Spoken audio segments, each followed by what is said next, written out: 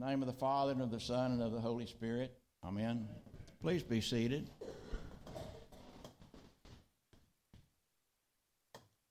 Well, good morning.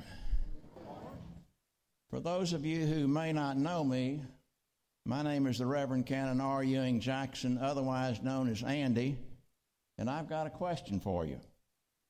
How many of you have never, ever heard me preach, not even one time? All right, choir, I want you in on this too. Well, there are a few of you. Okay, for those of you that raised your hand that have never heard me preach, you're going to be in Group A, and you're right here, Group A. Now, who all have heard me preach before? Okay, you're going to be in Group B, and I'm going to put you right over here. Now, for the folks in Group A, I need to tell you a few things about the folks in Group B. First of all, they may have heard me preach somewhere else, but probably most of them heard me preach here at the cathedral. And I hadn't preached here in a long time. I mean, it was a while back. And when I looked in the mirror this morning, I noticed that I hadn't changed very much. But I can sure look out and see that a lot of the folks in Group B are getting older. However, on the whole, I'll have to say that you have aged gracefully and with a lot of class. Now, another thing I need to tell you about the folks in Group B is that some of them have minds like steel traps. They don't forget nothing. From time to time, they'll say to me, "Oh, I remember your sermon about Camp Mitchell," or "I remember your sermon about when you lived on the farm." Well, I'll tell you something. They ain't got a clue as to what the sermon was really about. But what they do remember are the stories and the illustrations. So for all of you folks in Group B, just remember two things. All my stories are good, and if something sounds familiar, it won't hurt you to hear it again. Well, 3 days ago, we began a new year, 2016. I wonder how long before I can write 2016 instead of 2015. The year 2015 is past history. And 3 nights ago, we had the opportunity to observe or mark or celebrate this transition, this change from one year to the next. And different ones of us celebrated this event in different ways. Some attended parties and celebrated until the early morning hours. Still others had smaller, perhaps quieter celebrations. And still others of us did not even observe the passing of 1 year to the next, as we were fast asleep by the time the midnight hour rolled around. And as we close the book on 2015, let's take one brief glance backward, not to live in the past, but to see what we might want to do differently in our individual lives in 2016. To see where we might want to make some slight adjustments, or for some of us, perhaps some radical changes. Or for me, as I misquote St. Paul, in 2015, I have not done the things I ought to have done, and I have done the things I ought not to have done, and woe is me. And I suppose, too, we can look ahead to this year, 2016, and resolve to try to do a few more of the things we ought to do, and a few less of the things we ought not to do. Well, today is the second Sunday of Christmas, and as we all know, the Christmas season lasts for 12 days, from December the 25th until January the 6th. Some families have a tradition of putting the Christmas tree up on Christmas Eve and leaving it up through the 12 days of Christmas. At our house, the tree goes up a little earlier and comes down a little earlier. But we don't rush the season like some of our friendly merchants. I promise you, I saw it with my own eyes. A Christmas tree in a store on the day after Labor Day. But anyway, today is the second Sunday after Christmas. And in 3 more days, January the 6th, we will observe the Epiphany, symbolized by the visit of the Magi, or wise men, to the infant Jesus. And since we had a choice of gospel readings for today, which we don't often have, I chose the one about the wise men, and I chose it for 2 reasons. First, because of the symbolism and what it means for us, And second, because we don't often have the opportunity to hear it read on a Sunday morning. According to Webster, epiphany means to show forth or to make manifest. The wise men coming from the east would represent non-Jews or Gentiles. So the Epiphany, which we celebrate on January the 6th, is the showing forth of Christ to the Gentiles. And for us then, the meaning of the Epiphany, the visit by the wise men to the infant Jesus, is that Jesus came for all people, for all times, and that includes you and me. So that's Epiphany with a capital E, because I know some of you heard from time to time someone say, well, I had an epiphany. Well, that's Epiphany with a little e, and it means a flash of insight or a moment of sudden intuitive understanding. So the wise men came from the east. They followed the star. They even met Herod, and they eventually came to the infant Jesus, where they presented their gifts. They had made a long and perhaps difficult journey to find Jesus, the Messiah, the promised one.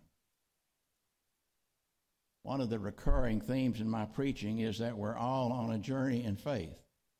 At Christmas, we heard about the shepherds who came to the manger in Bethlehem from nearby fields. For them, it was a short journey to find the Christ child.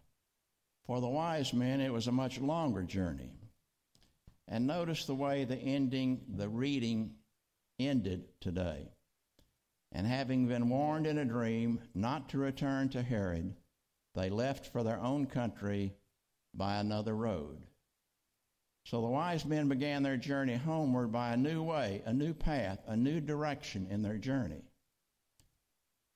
When we come to the Christ child, when we encounter Jesus in our lives, we also have the opportunity to leave by another road, to take a new road on our journey in faith. And in our journey, you and I are alike in many ways. We're all following Jesus. We gather in this place. We say our prayers. We come to the altar rail. We go back out into the world. We have much in common. But on our journey in faith, we're also different from each other in our spiritual life and growth. No two of us are at exactly the same place at the same time, and none of us moves at the same speed.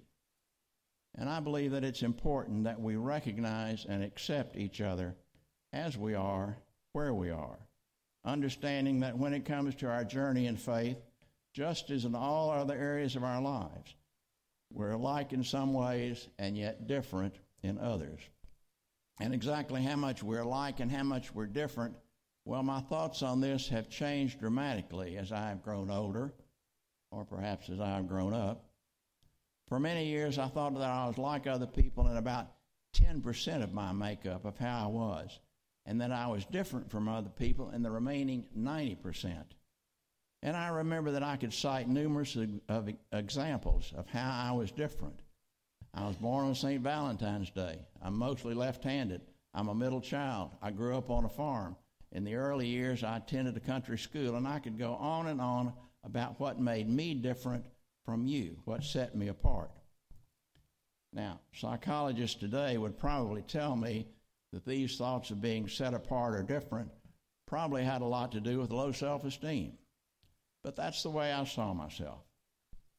Today, my position has reversed, and I'm convinced that I'm like other people in the majority of ways and different in very few ways. I think it's more 90% alike and 10% different.